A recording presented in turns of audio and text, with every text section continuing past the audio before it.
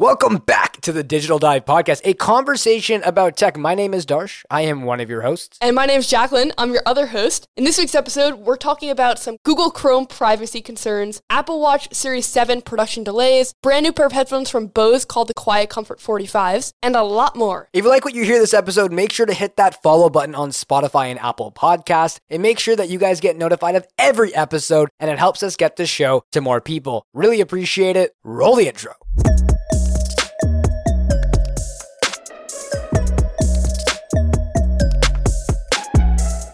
Google Chrome privacy concerns. This is not a headline that I thought we were going to be seeing this week, but it's kind of been everywhere. And I feel like Chrome has been getting, obviously for years, kind of a bad rap for being terribly optimized for battery life on Macs, but privacy is a different level. Oh, absolutely. And the funniest thing is actually, so like the developers for Firefox, like Mozilla, they said that Chrome is the only major browser that does not offer meaningful protection against cross-site tracking, and it will continue to leave users unprotected. And for those who don't know what I'm talking about, in the past year or two, it's come to a lot of people's attention that many companies like Google, Facebook, Apple don't necessarily delete all of your information. Some of your information does get spread around, or it's saved on device. There have been a lot of conversation about becoming better at keeping your information yours and preventing people from selling it or using it for marketing or unwanted advertising. And Chrome is currently the only major browser that doesn't offer actual real protection against tracking your usage across different sites, which is a huge privacy concern that you would actually expect from Google, of all people, to have been better taken care of. Yeah, I kind of feel like Google's in a tough spot with a lot of privacy things of like their main business model is advertising, and ads are best optimized when they have a lot of user data. But then on the other hand, they also make smartphones and an operating system. And when people use a smartphone or an operating system, they want privacy. So they're constantly at odds between like one thing helps their business model on the advertising front, but then another thing helps like their reputation. Then you have brands like Apple, who's like their main competitor with iOS, really going privacy to the max. So it constantly puts Google in a worse light, and they constantly have to decide what's more important to them in the moment, whether it be like getting more data and making more money or helping their personal brand. Exactly. And okay, let me just kind of break it down a little bit further because I feel like I was a little more vague earlier. Every time you go to a website and you log into that site or you just browse that site itself, you're getting involved in a web. Like imagine a spider's web. So like you'll enter the web and you're kind of stuck in it a little bit. And then as you leave, a little piece of that web comes with you.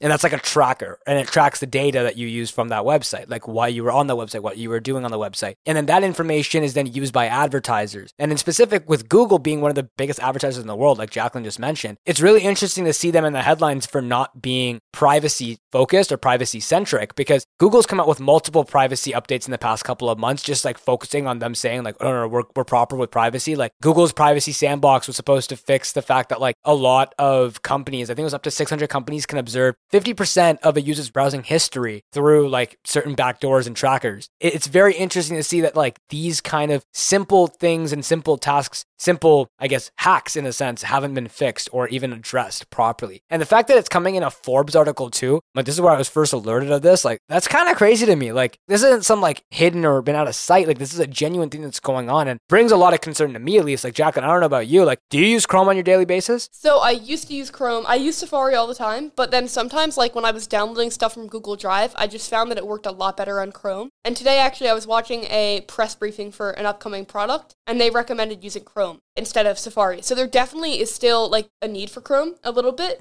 Some things just run better on it because Google obviously is like the creator of Chrome, but I try not to use it because it also is just like terrible for battery life and RAM management. No, absolutely. Like that's the thing for me. Like I use Chrome pretty much every single day. Like it's my main browser. Like I used to switch back and forth between both Safari and Chrome for like a decent bit of time. And then I started doing Chrome full time and I actually really liked it. And then now I'm reading this and I'm like, I've read this article. I've been doing some research into it. And the more I think about it, the more I'm like, Chrome is powerful. It's great. Kills my battery life, but still it's powerful. Should I be switching? It's actually bringing up like a pretty like decent statement. Like how much is your data worth to you? If you think about it, you using Chrome, in my opinion, probably the best browser you can get. But then having to compromise and trade off like your security, like is that trade off worth it? Because to me, it's not. Jacqueline, to you, like if you were still using Chrome right now, would this be an immediate switch for you? Or would you wait for Google to kind of try to fix it? I personally would not use Chrome until I found out if like I had a good alternative, because I just feel like right now we don't really know like what data is important for companies not to have and what data doesn't really matter. Does it really matter if they know that you check ESPN Probably not, but then maybe like knowing that about you makes you more likely to get targeted ads. So right now I would just err on the side of caution and use whichever browser takes the least amount of data. That said, like I'm sure that there are browsers that take less than Safari does, but Safari's better. So I think it's definitely a fine balance of like, I want my data protected, but I also want a good browser experience. And like, I just think that Chrome is kind of in a bad position where there are other browsers that are almost as good that don't take your data. I don't know. What about you, man? See, here's the thing. Like currently right now, I have Chrome open. Like I feel like all of our information is constantly being sold and bought, if that kind of makes any sense. So hear me out. As much as Chrome is the hub for Google, it is still a web browser that is designed by an advertiser. That's what it is in theory. And then when you look at Safari, Safari is a web browser built by a tech company, a tech conglomerate. When it comes to which one would probably sell my information quicker, it's probably going to be Google. If you also look at the statistics, 75% of the biggest websites on the internet, Google has embedded tracking into. So whether we like it or not, they're going to get our information. Whether or not I'm switching between Safari or Chrome, most of the stuff anyway is going to get my information. Albeit I will probably still switch back to Safari in a very soon manner. Like I need like a solid like couple of hours to switch all of my stuff over. Like I have to sign in everything on Safari now and do all that kind of stuff and set up my 1Password and stuff there. But it does bring up a really interesting question. Like how much stuff is in our lives is being tracked on a daily basis? Because if Google is able to do so, not even just from the browser, but also just from the general websites that we do go and visit, it's going to be an interesting next couple of years, like knowing how much information that like companies like Google, Facebook, and even Apple are going to have about us that I feel like maybe not even like our closest friends and family will know. So that is going to be a very interesting thing. Totally. I think about that a lot. Like someone's phone is like such a personal item that if like you were able to get someone's phone and look at their camera roll and look at what they search, all of their text messages and who they follow, you would be able to know like a lot about their life. Like maybe 70% of their life you'd be able to get just from looking at their phone and their notes app and their camera roll and all these other things. And like that information is pretty accessible to a lot of tech giants. Like yeah, some of it stays on the phone, but a lot of it, people like share their photos to the cloud. Notes is often in the cloud. So it's like we give away a lot of our privacy for convenience, and it's just like, where do we draw the line? Oh, absolutely. I mean, if you think about it too, right? Like what's the most popular mail app or mail account in the world right now? I'd be willing to bet it'd be Gmail. Like how else are you going to use Maps? How else are you going to use YouTube? Like you need a Google account. And yeah, for sure. A Google account also happens to be tied into Drive. How many schools work on Drive? Like it's absurd to see that like companies like Google, like Apple, like Microsoft that have such big reach also end up being the ones to kind of like steal our data. But you know what web browser probably didn't steal your data? Internet Explorer. Because no one uses Bing. Yeah, maybe that's its only upside. Dude, I forgot about Bing until you just said that. No,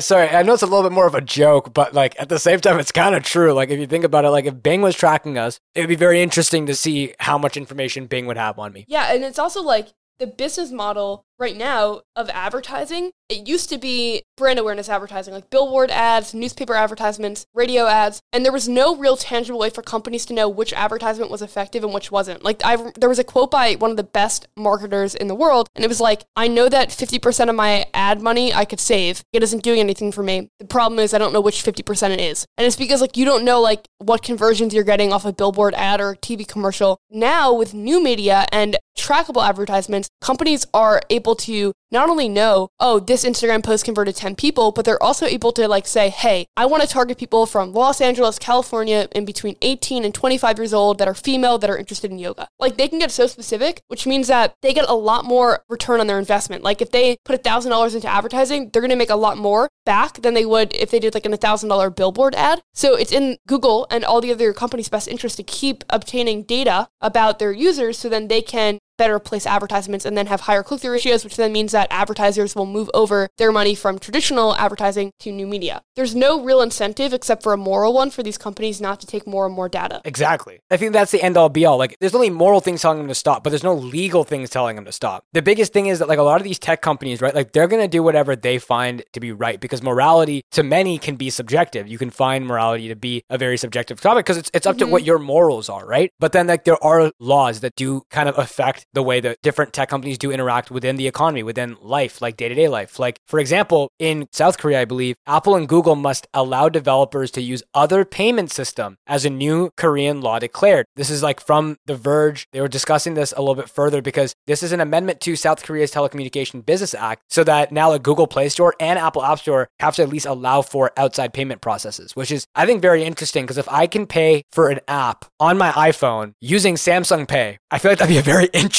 development in life. Jack, what are your thoughts? Yeah, I mean, so we've seen this has become a major thing in the last year, I would say, in a lot of different ways, basically companies trying to circumvent the 30% cut that Google and Apple take on in-app purchases and in-app store purchases. We saw it with Epic, we saw it with Spotify, so many different companies. And the reason, in my opinion, is all these companies see the writing on the wall that hardware is not as sustainable of a business model as subscription-based, repeatable, recurring revenue software is. Apple can sell one iPhone to someone and then get hundreds of dollars a year of subscriptions if they buy iCloud, if they buy Apple Arcade, if they buy Apple Music, if they buy iCloud storage, like all these different things. And it's recurring, and it's also a lot more scalable because they don't need to worry about having like infrastructure of like supply chains and the economics of that and hiring more people. Like software is infinitely more scalable than hardware once you get to a certain threshold. Because of that, software is obviously becoming a much bigger business model, and all these companies want in. The difference between a 20% cut and a 30% cut for Apple is pretty significant if software ends up making 50% of their business model, right? Like that would be a 10% cut. So basically, because of that, now we're seeing a lot of companies like protest the 30%, whereas in the past they haven't because it just hasn't been as big of a business model. So it makes sense to me. Honestly, though, like I don't really know how to feel about it because I kind of feel like Apple and Google in their app stores are giving these manufacturers and developers a place to reach people, and they deserve a cut for that because they have to do a lot of vetting, they have to like do the infrastructure for it, etc. And they're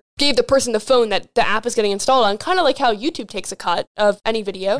But then on the other hand, it's like the apps are what make the phone great. If YouTube wasn't available on an iPhone, like maybe some people wouldn't buy an iPhone. So I don't really know how to feel about it. I'm kind of mixed. No, absolutely. I think that's a very good breakdown kind of into like the actual business that goes behind all this. Because you're right, like Google, Apple, and all these companies are now going into more of a software and subscription-based business model that will kind of help their audience and the people around them, or at least their audience and their users, do everything within their ecosystem. Very much so with something like Samsung, for example. I was checking out the Samsung Galaxy Watch, and one of the things that actually The Verge brought up in their review of it that I thought was quite interesting, the Galaxy Watch is a watch with an ecosystem. Like it's a watch for the Samsung ecosystem. It is great for all Android users, but it's ideal for Samsung users. You want to bring everyone into your ecosystem, not anyone else's. So with the watch, you're bringing them into the Samsung ecosystem with Samsung Health. You're using all of Samsung's features. It works greatest and best with a Samsung phone because everything is easily connectable versus like any other Android phone, it's not. So these companies will be trying to bring people into the ecosystems, and a lot of other businesses and countries, I guess, have been trying to kind of separate this or like interfere with the companies. Like two lobbyists actually, or like lobbyists for both Apple and Google, reportedly have been arguing the fact that this Korean legislation violates a trade agreement because it seeks to control the actions of US-based companies. It's even more funny because we talked about this last week too. In the EU, they were talking about how they wanted to make USB-C mandatory on all phones. Yeah. So it seems like a lot of companies are getting, for lack of a better word, like pissed off with Google and Apple, these like huge multi-billion-dollar tech conglomerates, and like are trying to impose some restrictions to make them more open to the public, to everyone, to make just life easier for everyone. It's basically like every country has its own government, but the tech companies are like their own government in a way, and they're in every single country, but they have to comply with different laws in every country. But at the same time, they're creating like a pretty universal software experience regardless of what country you're in. And it creates a really complicated situation of like, do we need a United Nations type of thing where like there's one ruling board that will make the laws for Apple and Google and it applies to every country? Like we could be heading in a direction like that because otherwise Apple and Google could have more power in less democratic countries and less power in democratic countries, and like this experience will just be inherently very different. And then the other aspect of it is that like Apple really cares a lot about privacy, and that's kind of like their brand image. It seems to me that they're super resistant to this, obviously, because it affects brand image. So like if we take them at their word, basically they're saying right now that this new act would make their users more at risk for fraud and undermine their privacy policies and make it harder to manage purchases and use features like ask to buy and parental controls. And they're basically saying like, hey, we've made Korea developers a ton of money, like 8.55 trillion. We're making you guys a lot of money. Something really important to our brand is privacy. They kind of have like a lot of power in this, right? Because they would lose a lot of money if their phones weren't in Korea, but their most significant market is the US, and they're bringing a lot of money to the Korean economy with the phones. So it's kind of this weird situation where like, yeah, they don't have a lot of power depending on which country they're in. On the other hand, like technology keeps us all connected. They kind of have a winning hand in having a lot of negotiation power, and it's kind of a gray area. Absolutely. Because these are the countries, like they're actually running and they have a lot more influence and power into like these tech conglomerates. And it's going to be interesting to see how this overall does play out. And,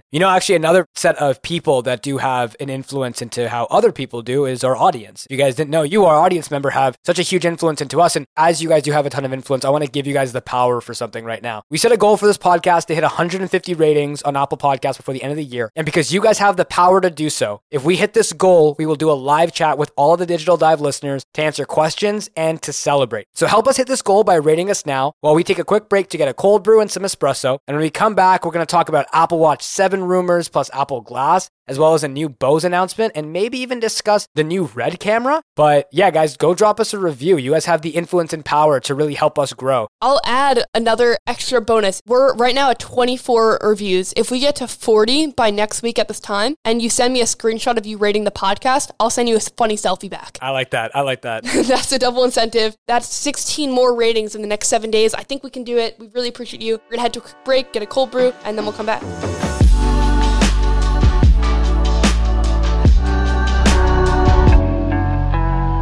Darsh and I were just talking about this off recording. Darsh, if it's cool with you, I think we should just hop right back into that discussion about Bose, because they just came out with the Quiet Comfort 45, which is obviously the sequel to the Quiet Comfort 35s, which are one of the most popular noise-canceling headphones on the market. And the main headline with these is that they have a 24-hour battery life. Yes, sir. I mean, man. So pretty much, guys, I actually was telling Jack, and I wanted to tell the story on the podcast. I thought it was funny. So I actually have a history with the QC35-2s. I had them at one point. So I remember I really always wanted noise-canceling headphones. I thought that'd be really cool, and like no one I knew had them at the time. So maybe like 2014 or so. It's a little bit long-winded, but I bought an Apple Watch Series 1 in space gray. It was like the aluminum one. It was a sport edition. I had it and I wore it and I liked it, but I bought it like all scratched up and stuff for like $90 Canadian. And then I put it on Facebook trying to sell it, and someone offered me a trade for Bose QC35-2s. And I was like, this is great. Absolutely. Would love to get those. Get them, and then I ended up selling those on like eBay for like $400. Long story short, the QC35s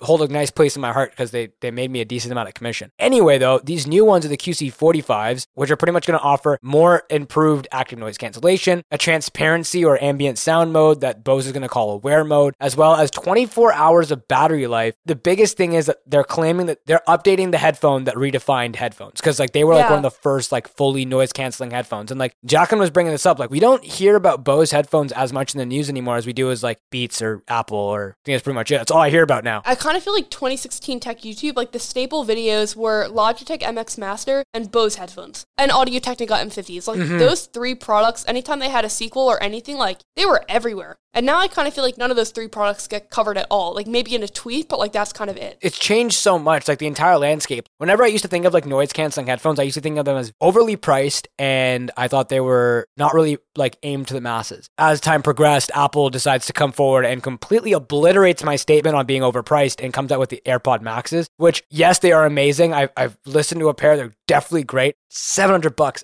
I don't know how great they are, but regardless, like I always used to think they were so expensive, and now they become more of a manageable or competitive pair that you picking up a pair of noise canceling headphones. I feel like it used to be such a bigger deal a couple of years ago, and now it's so normal. Like AirPod Pros are noise canceling. So that's one. Or like the Sony XM4s. Another contributing factor to people being less hyped about noise-canceling headphones is that the pandemic has been going on for almost like 2 years now. So people are like flying a lot less and in public places a lot less. That's actually very true, right? Like I find myself using my headphones, my noise-canceling headphones most when I'm out and about versus when I'm like at home. Actually, no, that's a lie. When I was at home during quarantine, I very much used my noise cancellation a lot, trying to just like tone out the rest of the house. Still, like it is definitely like you weren't seeing them, or people weren't as concerned about them because they were the ideal like travel headphone. That was what they were for. Like you'd buy them and be like, yo, like this is great for traveling. This is all I've ever wanted for traveling because it just blocks out the plane noise. You just pass out listening to music or watching whatever movie. This is going to be very interesting to see, and it's going to be even cooler to see how it compares with the AirPod Maxes, because these are going to be half the price, but they're going to be Bose sound quality. Like Bose is notorious. Well, I feel like notorious is known for being bad, but these are known for being so good. Like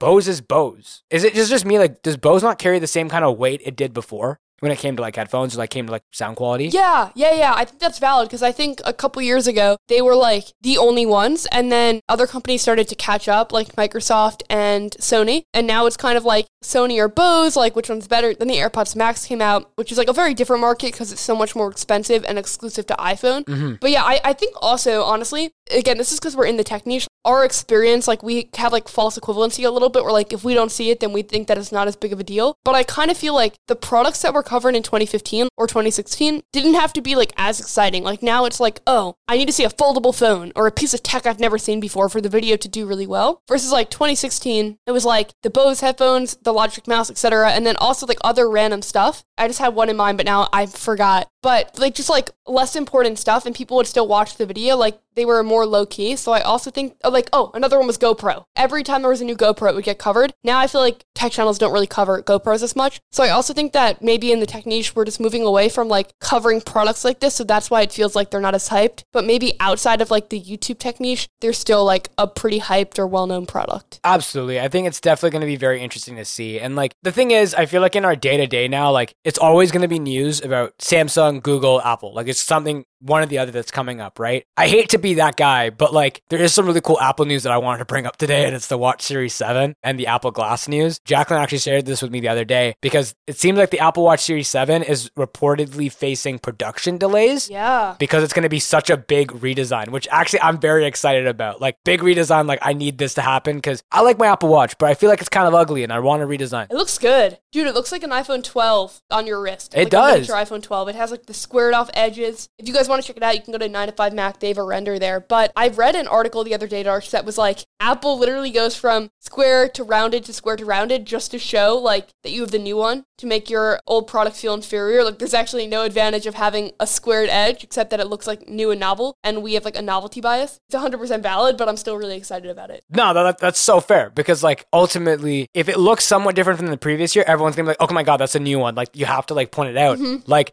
the iPhone 11 Pro was the first iPhone with 3 cameras. You have the 11 Pro, the first one with 3 cameras. Okay, like that stands it apart. Like boom, it looks like a bug. Like it has 3 eyes. Now you go to iPhone 12, boom, it looks like the iPhone 5 and a bug. Like you have to make it slightly different to make it look like the new one. So you have that bit of clout, I guess, that comes with having the latest product. And I think that they know that. And also like just our brains are wired to like be interested in new stuff. So, like, if something looks visually new, we're going to give it a lot more attention than if it looks exactly the same as the last one, but with, like, a huge spec upgrade. Oh, absolutely. If we're going to see, like, a huge redesign, and its big point of it was literally just to make it so that we feel like we're getting a new product, I'm kind of here for it because, like, the Apple Watch has had a very similar design since its fruition. Like, 6 generations, pretty much, of a very similar design, just smaller bezels and a bigger design, like, just looking slightly bigger. But it's pretty much been the same thing year after year. I feel like it's getting kind of boring. I feel like a flat-edged Apple Watch with a very minimal bezel display, hopefully like some cooler watch faces, like this could be the future. Jacqueline, what are your thoughts though on like the overall like redesign? Like what, like the renders that you've seen, is this something that you're kind of with, or do you wish they went a different direction with it? I love it. I think it's perfect, to be honest. Everything about it looks great. The screen is big. It's flat. The one thing that I would be a little nervous about though is like the comfort of it. The rounded edges make it so like there's no edge that like digs into your wrist on the current version. Mm-hmm. And with it being a little bit more squared, I'm wondering if the sides of it are going to be a little more uncomfortable than usual. That is a possibility, but I feel like it's also more so in line with like more rectangular or like boxy watches. At least for me, I'm pretty into watches. So like I do have like a small little collection myself. And I feel like a lot of watches are kind of like boxy like that, or like they have this almost like prism effect where it's a flat side. Like the watch I'm wearing right now, it's circular, but it has flat sides. If it was literally a square, it would look just like the Apple Watch. Things like that, like those slight design changes that make it look more kind of traditional in the sense what a watch should look like. I feel like that would be really cool. Maybe I'm holding out for this and it's bad too, or like I shouldn't be, but like, wouldn't you love to see an Apple Watch that was circular? I personally wouldn't, but I know that I'm like definitely in the minority with that. Really? Okay, so I want to hear your thought process for this. So why would you want a square versus a circle? Initially, like years ago with the Moto 360, I thought it looked better, but now I'm really used to like the square look. The reason I like the square better is just because you get a little bit more screen real estate, and that's kind of important to me because I look at a lot of stuff on my watch. I would rather have like slightly worse aesthetics and more screen real estate. I think that's actually a very, very fair understanding with it. I'm very similar. Like I want a bigger screen so I have more screen real estate to play with, but then I also want it to look more like a watch. But then I use like the Galaxy Watch 4 Classic, right? one of my biggest complaints about the watch itself was the fact that if you put complications like those little buttons on the watch face and you try clicking one of them, it's so hard to do so because it's a circular edge. So like no matter where you touch it, it's always too small, or like you have to be really focusing on hitting it on the dot. Whereas if it's a corner, it just takes up a corner, you just tap that corner. So it's easier to click and navigate through. So I feel like unless Apple was able to figure out that could be something very interesting. Yeah, I think like at the end of the day, Apple wants to update the design just to make it feel a little bit more novel. But the most important thing to them is what it does. Obviously, like they're focusing a lot on health with the Apple Watch, and that being a contribution. This is like one of like Tim Cook's biggest projects, right? The Apple Watch and the health stuff. Another report actually just came out this week about another big project that he's supposedly working on, which may be his last project ever as the CEO of Apple, and it's the Apple Glasses. And basically the report says like, it's from Apple Track, and it says Apple Glass may be Tim Cook's final product as CEO, and they're expecting it to come out by 2025. Which is like 3 years away now, as wild as that sounds. I wanted to see what you thought about that. If you think that like he'll be working longer than that, or if that will be like his last hurrah. Here's the thing. There's been a lot of talk, right? We talked about this last week about how Tim Cook has been a legendary figure for Apple. He has done a lot for the company, but he hasn't been the most innovative for the company. With him having been there for over a decade now, he's done like a lot of great work. I feel like in the next couple of years, he may just want to step back. Also, like he is a very, very philanthropic person. He like gives away money like there's no tomorrow. I think every year for the past couple of years he's been giving away like $10 million to different charities, and he recently actually got paid like a buyout. I think it was like $410 million, something like that, by Apple, because he's done like 10 years worth, and it's kind of like a bonus for his 10 years of service. Wow. So he got like $410 million worth of stock. I think that very much so, like Tim Cook, this could be like the last couple of years for him. I think he's like holding out for one or two products that like he may have been wanting to like see go into fruition. So like the Apple Glass could definitely be one. It's something that's actually been rumored for so long that like my brother and I have been speculating this on our own like for so long as well, because we're both glasses wearers, and my brother's he's a very big Apple fan. Seeing something like Apple Glass come to reality, especially after Google Glass came out, this is something that we've been expecting for a while. So I don't know if this will be Tim Cook's last hurrah. I think it's very, very likely to be his last hurrah, and it could be actually very interesting too, because I know he is also a glasses wearer. So seeing him wear Apple Glass as he like exits the stage for the last, that'd be pretty cool. I think that he wants a product that will be like his legacy. And I think honestly health tech is kind of his legacy with Apple, but I also think Apple Glass can enable so many things. I also don't think that Apple's going to rush out a product though just to give him like his last product ever. You know, like if the tech is there, it's there. It just depends, like logistically really hard to fit like all the tech that you need into glasses and make it a really good experience. Absolutely. Will that happen in the next 3 years? Maybe. Definitely. I don't think it's going to be like Apple Car. Like some people are like, oh, like Apple Car will be his like last product ever. That, if they ever make it, I think is so much further off. Oh, absolutely. I feel like if that ever comes out, it's going to be like way down the line when, for one, they need better battery power. I think Apple recognizes that lithium is not going to be the way of the future, and they need to like find a new way to source the batteries. And like that's something that Tesla, that's something every single electric car right now is working on. So I feel like once that kind of breakthrough comes to, maybe then we'll see like the Apple Car come more into fruition, because knowing Apple, they'd want to be able to boast range of like 10,000 miles or some extensive level of distance covered by the Apple Car. Yeah, or like incredible self-drive. Yeah. Something that makes it stand out. Like they're not going to get into the market and make a mediocre car. They can't. They have to come in with something cool that's like very Apple. I definitely will be excited to see what happens with this though. I think that there is a lot of potential with AR glasses. Obviously, AR glasses, if they get so good to the point where we don't need phones anymore, like it makes sense that Apple would have to create a product like that, because otherwise they won't have a market to sell phones to, right? So they have to kind of like cannibalize on their own business a little bit if we ever get to that point. That's so far away, I think, though. But I think it's closer than a lot of people think, because like Mark Zuckerberg has been quoted so many different times talking about AI. Obviously, Tim Cook, they've been working on AR stuff. Like Pokemon Go was like an augmented reality based game. So I think like in the next decade, we're going to see a huge stride in it, more so than even like VR. But I don't know if we'll be by 2025. Time will tell in that regard, like whether or not we'll see that technology make it. Actually, funny enough, something I actually saw this week on Twitter was the Mojo Lens. I don't know if you've seen those. No. They've been selected for 2021's Disney Accelerator program for a tech project. I didn't even know Disney had an accelerator. Oh my God, Disney has like everything. They're a huge conglomerate, and that's just who they are. But these contact lenses, actually, they're like AR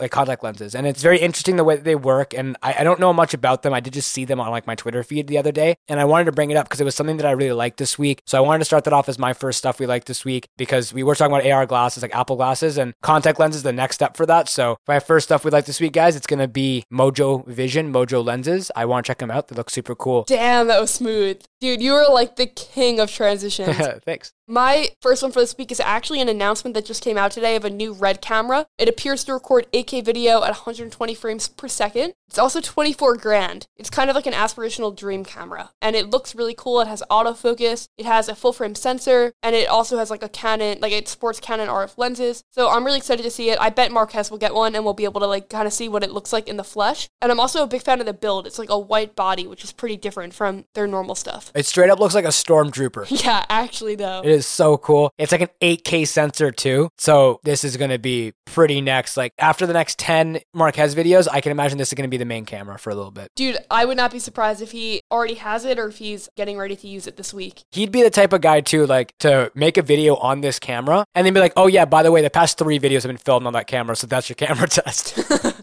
Yeah, actually, though, I could totally see that. What's your next one for this week? Number 2. So my second one for this week is actually Suicide Squad. I finally went out and watched it. I'm a huge like superhero fanboy. Like I love all the Marvel movies. I love watching DC movies too, especially like Christian Bale Batman. He is the Batman I will always consider to be Batman. I don't care who else has done it. I don't care Ben Affleck. I don't care who has done it. Christian Bale, he is my Batman. This year, actually, they came out with a new Suicide Squad and it was actually featuring Idris Elba, Margot Robbie, Pete Davidson. The cast was just fully star-studded and packed. The first one didn't do very well, but this one was directed by James Gunn. He also directed Guardians of the Galaxy, a Marvel movie. So watched it this week. Fantastic movie. Go check it out, guys, if you guys haven't already. It was insane. I actually haven't heard of the movie. What's the premise for it? So Suicide Squad is like the opposite of like the Avengers, for example. The Avengers are all like do-gooders. Suicide Squad is pretty much a group of felons that were like specifically chosen because of their insane ability to be part of like a covert death squad. They have to go in and do like missions that no one else will be able to do. And if they mess up or they stray off task, they get their head blown up. Oh my gosh. That's what it's called. It is still like DC, so it's a bit darker, but it's pretty much like each of these guys are like convicted criminals. If they go and do this like super dangerous mission and they